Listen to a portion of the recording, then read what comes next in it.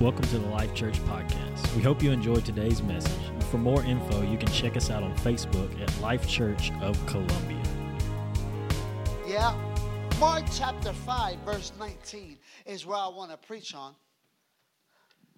Mark chapter 5, if you have your Bible, you can go there. We'll keep this. Is it okay if I prophesy in the middle of the message? Yeah, I came to declare to somebody that this is the season of drought is about to come to an end. You can stay up there, babe. I help. Yeah, you can stay there. Yeah, the season of drought is about to end.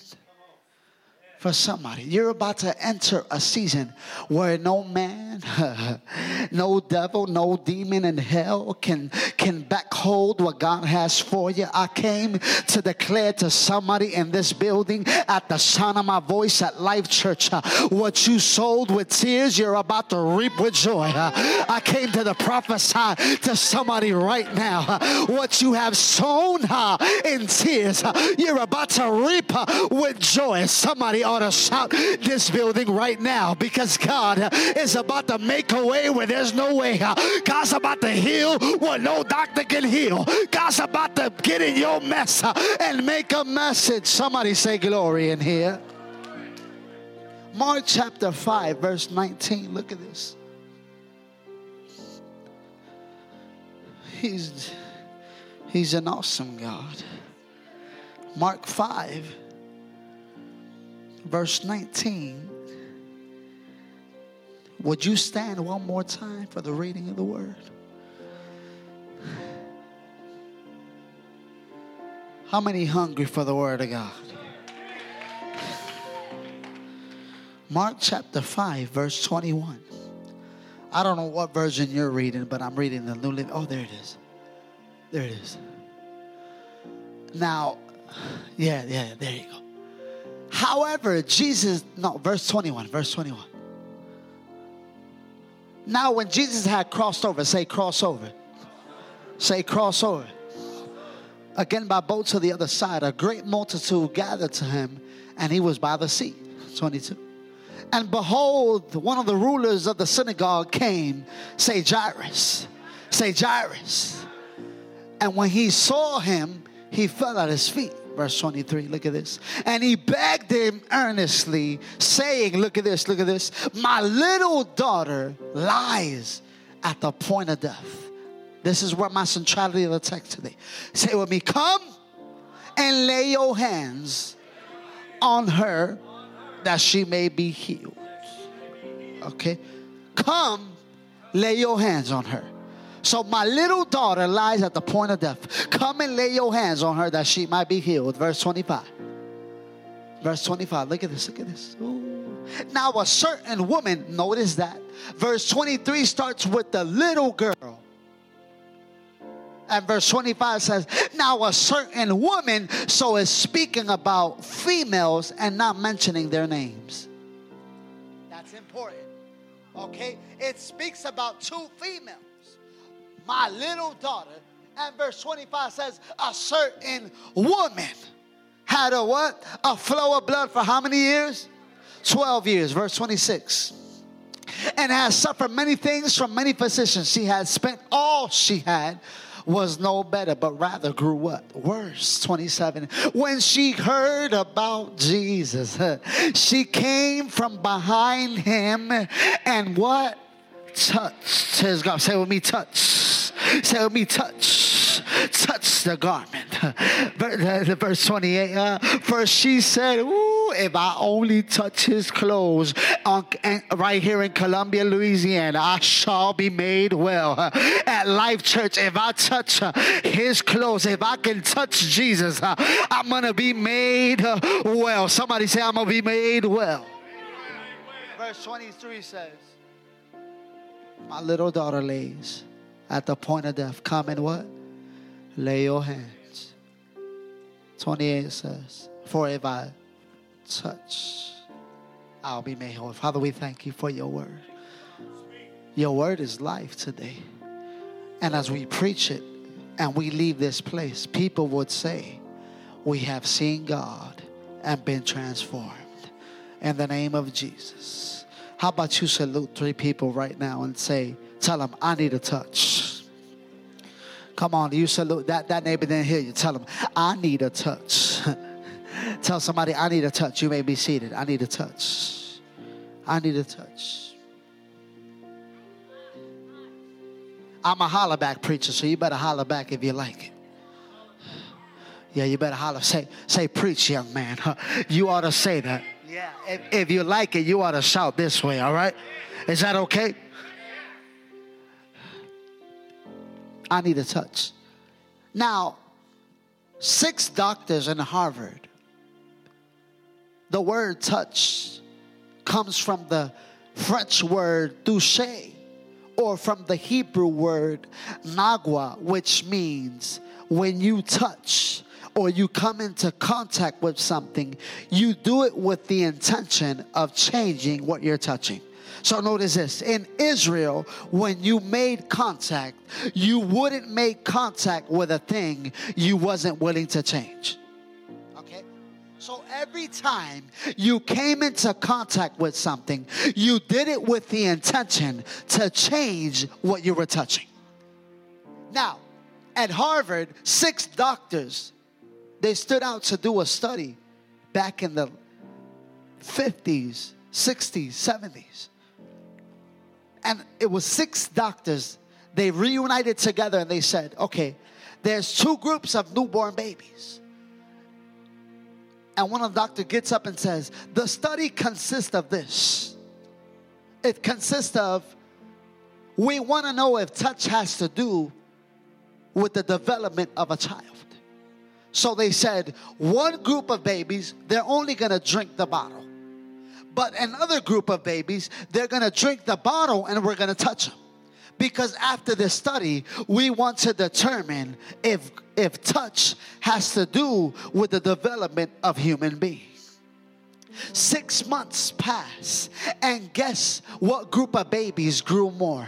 Not only the ones that drank, but the ones that drank the bottle and were touched.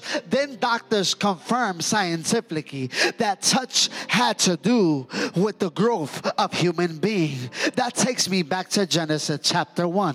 The Bible says that God started to speak things into existence. The Lord said, let there be light, and there was light. He said, let there be waters, and there was waters. So the principle is teaching you is the same thing to see God speak than to see him do something. Because come on somebody, I said it's the same thing for God to speak than for him to work, because what he says he does. God don't got to put his hands on something. If he speaks it, he's gonna do it. I said there's a miracle in your mouth. Whatever you say, you're about to see. If you want to see it, you're gonna have to say it. God says, I want to see it, but I'm going to say it. I'm going to say it, and I'm going to see it. Somebody say, can you say it? Then you'll see it. Notice this. The Bible says that God started to speak. He said, I'm going to speak things into existence. That's why the miracle is not in what you make. The miracle is in how you speak. In other words, if you don't like what you're saying, you ought to change what you're... If you don't like what you're seeing, you ought to change what you're saying. Because what you're seeing is a result of what you're saying. I came to tell somebody, you ought to change your vocabulary. You're not cursed. You're blessed. You're not the tail. You're the head. Somebody say, you're not. You're not. Oh, come on, somebody say, I got a miracle in my mouth. Like what you're seeing, don't get mad. It's just a result of what you're saying. If you can say, if you're seeing it wrong, it's because you're saying it wrong. Because faith doesn't speak what it sees. Faith speaks what it wants to see. Yeah, the Bible says that the earth was what? Full of darkness and void. But faith didn't speak what it saw. Faith spoke what it wanted to see. There's darkness, but I want to see light. There's oppression, but I want to see blessing. There's curse, but I want to see the blessing of the Lord. There is famine, but I want to see abundance. Come on, somebody. Say, whatever you want to see, you ought to say it. God said, I'm teaching my children a principle. That they don't got to see it to seize it. They got to say it to have it. In other words, the possession you want got to come out the mouth that proclaims it. That's why I don't need to have the down payment for the house. All I got to speak is, my God is the owner of gold and silver. He made money. Hold on. Before I got the house, I got my mouth. Oh, you got to get prophetic. You got to go into the land and say, I don't got to see the construction started. I don't got to see the plywood go up. All I got to do is say, my house is coming. My car is coming. My promotion is coming. My children are coming back to the house of God. Somebody in this, you better say it. Jesus said, God said, I'm going to say it. But then I'm going to see it. You know why? Because faith is believing today, but seeing results tomorrow. Let's say it again. Faith is not expecting to have it right there. No. Faith is believing now to see the results tomorrow.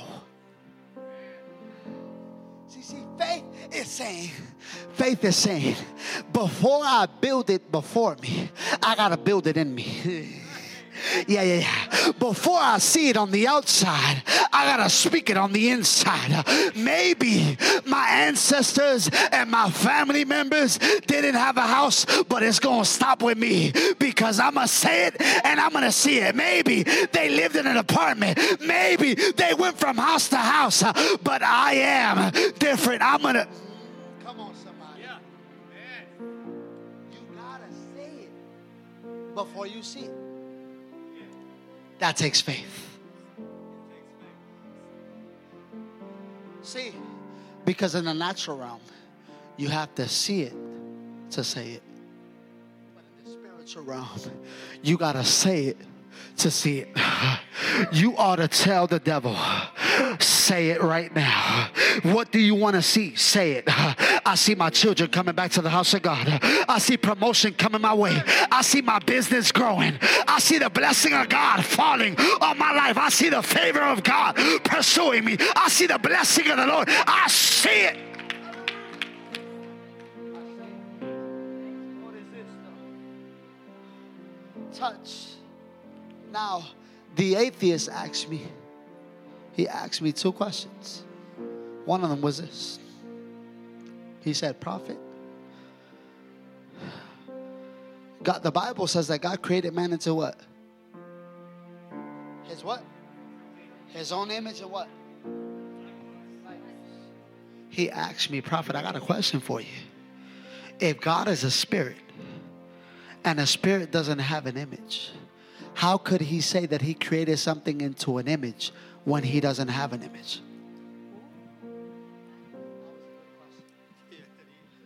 Yeah. He said, okay, if God is a spirit and a spirit does not have an image, how then could God say that he created something into his image when he doesn't have an image?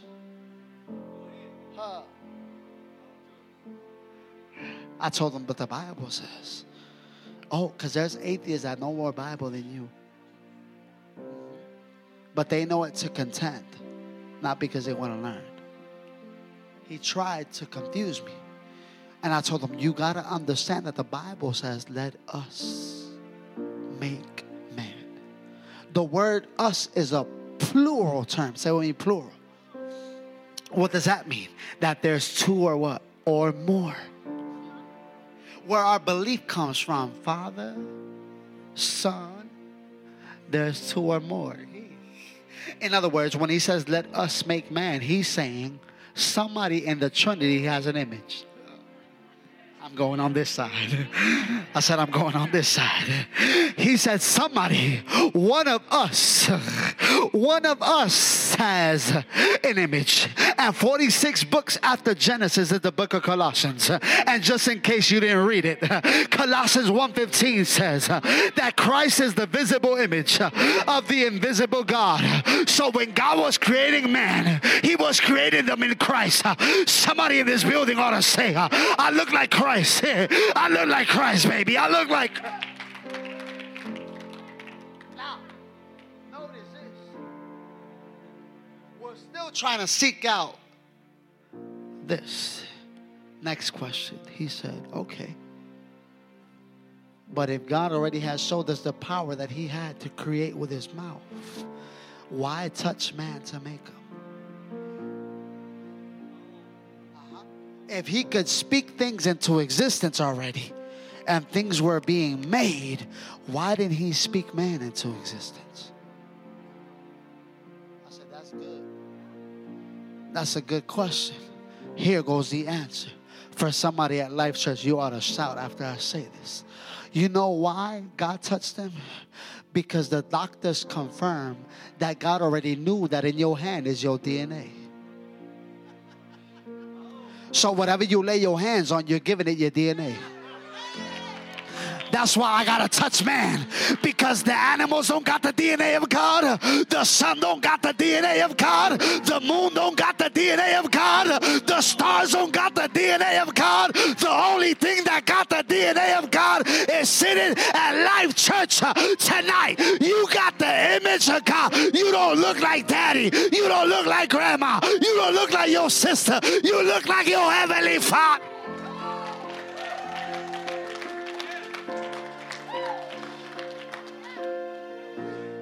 You better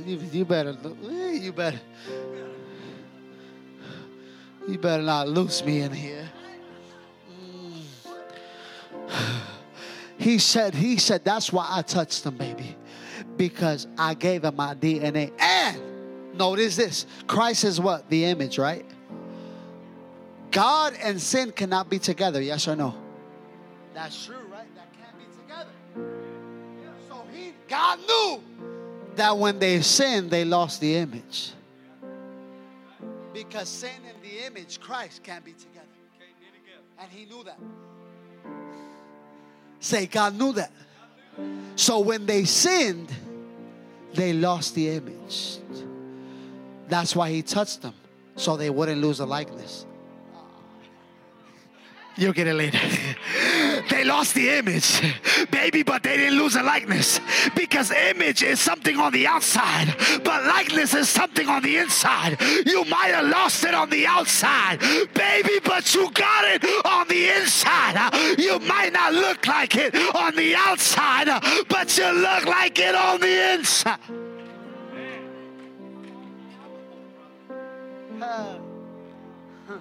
And Adam, am I preaching or not? What does all that have to do with Jairus? So you'll get it later. I'm just giving you the introduction.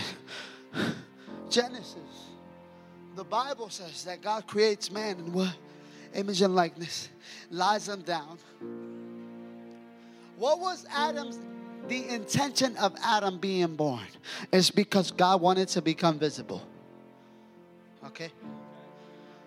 The only reason why God created mankind is because he wanted to become visible. That ought to teach you to see people different.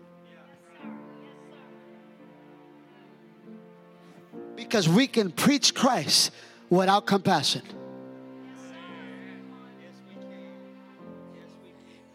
We can be churchy and not be compassionate. Because sometimes we want mercy for us, but we don't want mercy for others. I'm not speaking in here. I'm speaking to other churches, not here.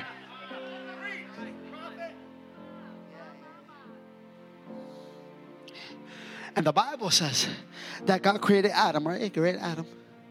Now look at this.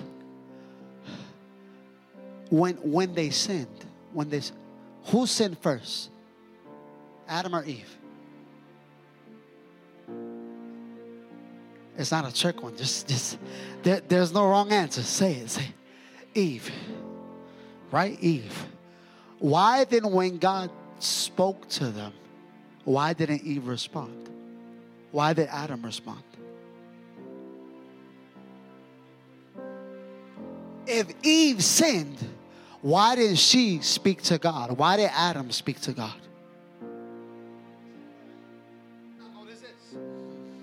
When Adam sinned, when they sinned, they developed what we call the nature of the flesh.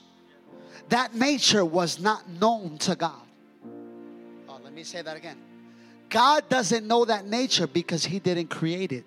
They adapted to it. The only thing He created from the dust wasn't flesh, was mankind. He built them a body, not flesh. Because man was a spirit, and everything that was created after him was submitted to him. Oh my God.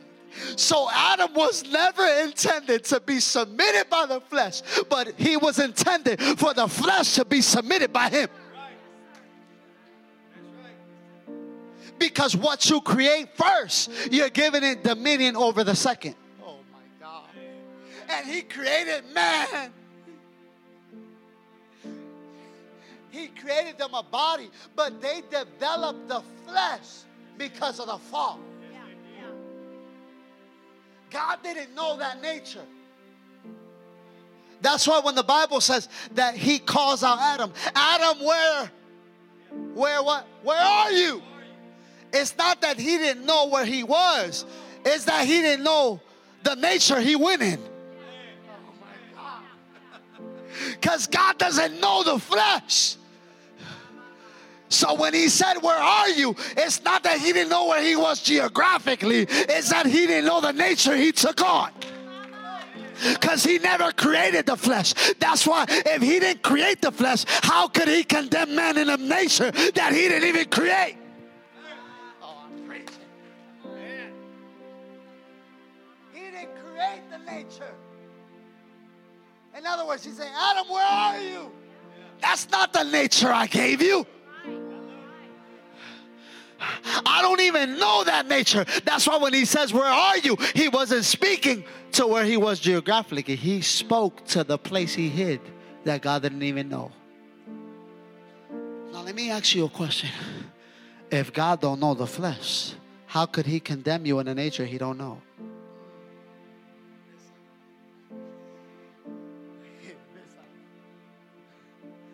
If God didn't know the flesh or does not know, what's God's nature? What's God's nature? Spirit. He doesn't know another nature. That's why every time you act in the flesh, you're acting illegally. So we got legal sons acting like illegal orphans. Every time you walk after the flesh, what a legal son is saying, instead of living legal, I'd rather live illegal. What is this? What is this? That's what the Bible says in the book of Genesis. When He curses the serpent, what does He say? You will what? Crawl on your belly and eat dust. The word dust in the Greek means flesh. So in other words, He crawls and He eats flesh. So every time you submit to your flesh, Satan has a legal right to eat you because he eats dust. I came to tell somebody, you better shake off that dust. You better get out that dust. If you stay down there, he got a legal right to eat you. But if you rise out of the dust, if you say, shake off the dust, and you rise up like the wings of eagle, that's why He's eating you. It's not because He's greater than you. It's because you're still at a place that He dominates. The only reason why Satan seems like he's dominating you is because you're living at a place where he dominates. He was thrown from heaven to where? To to the earth. Who was created first, Satan or the man? Satan. So the Bible says that when the Lucifer, which was his old name, he had pearls. Read it in Ezekiel. He carried some pearls. I was studying this. I'm about to give. Are you ready? You ready? You know that one of the pearls, I said, why would he go against God? And one of the pearls that was given to him, I forgot which one, but one of them, listen to me, you could see your face in them. You know why he sinned against God? Because instead of looking at him, he started looking at the jewel instead of the one that gave him the jewel. And when he saw his face reflected in the same jewel that God gave him, he said, oh, this is not about you, this is about me. And he got casted out of a place where he didn't learn how to govern. In other words, every time you don't learn how to govern a place, you'll get casted out from it. And what did he have? He had jewels. God created man what? Second. Look at this. So that means when he fell, where did he fall? To the earth. And then God created man from the dust of the... Where did the pearls fall? Where did the pearls that Satan had fall? On the dust. That's why the devil is mad, because out of his mess, God created his best treasure. Mankind. Come on, somebody. I said God created his greatest treasure, and man. Oh, you thought I was coming to just give you just baby food? No. Come on, bro. This ain't baby food, baby. He laid at him. Laid him down. Somebody say, get out your flesh. Get out your flesh.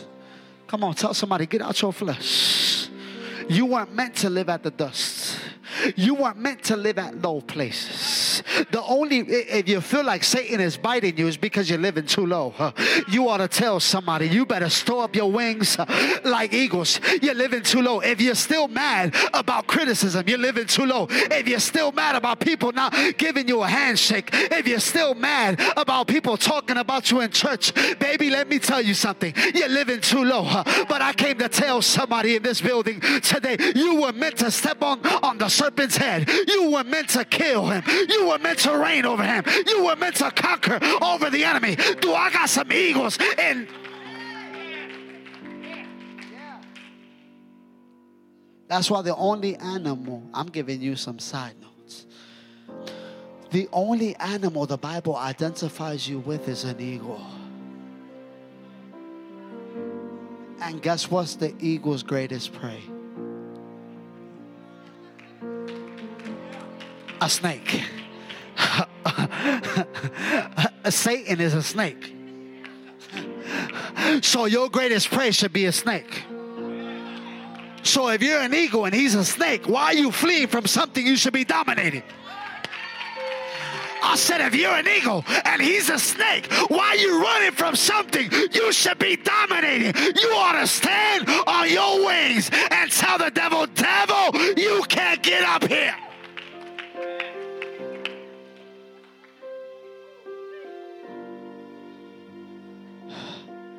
His greatest prey is a snake.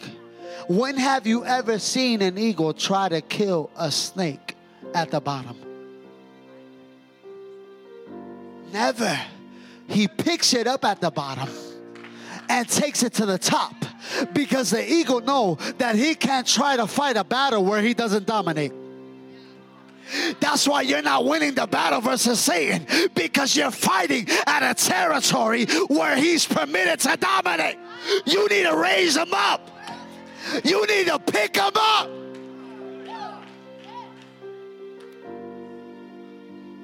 Am I preaching or not? Do you know what's the snake's greatest weapon is? Some say his venom. Some say many things. Pastor Google teaches you that the serpent's greatest weapon is not his venom, not his tail, but his breath. His breath. Because the more he inhales, the greater he can bite. But did you know that serpents are allergic to one thing? Say, prophet, what is it allergic to? Serpents are allergic to heights. You know why they're allergic to heights? Because the higher you take them, the more they lose their breath. They can't breathe. So in other words, I came to tell somebody, if you're ready for Satan to lose his breath, say I'm going higher. Satan's trying to get your kids, but Satan's trying to get your marriage, but Satan's trying to get your ministry, but Satan's trying to get your children, but they're too high. Satan is trying to get your kids, but somebody say it don't got COVID. It's that I'm living too high.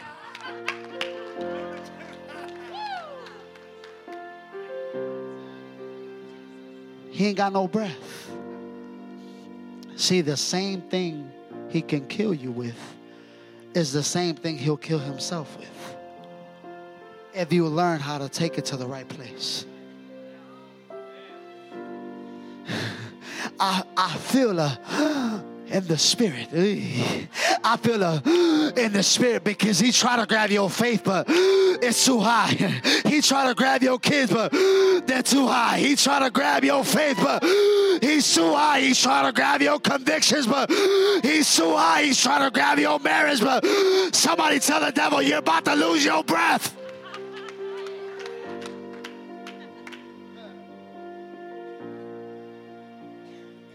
We need to be a church. See. But you can't get mad if he's biting you, because you're feeding him. And in Genesis, he's a serpent. But in Revelations, he's a dragon. Oh, I don't say that again. I said in Genesis, he's a serpent. But in Revelation, he's a dragon. In other words, if you keep feeding him, he'll become a dragon. The only reason why he became bigger is because somebody's feeding him. And as a serpent, he'll bite you, but as a dragon, he'll kill you. Somebody say, you ain't having food anymore, baby. You ain't gonna eat me, baby. How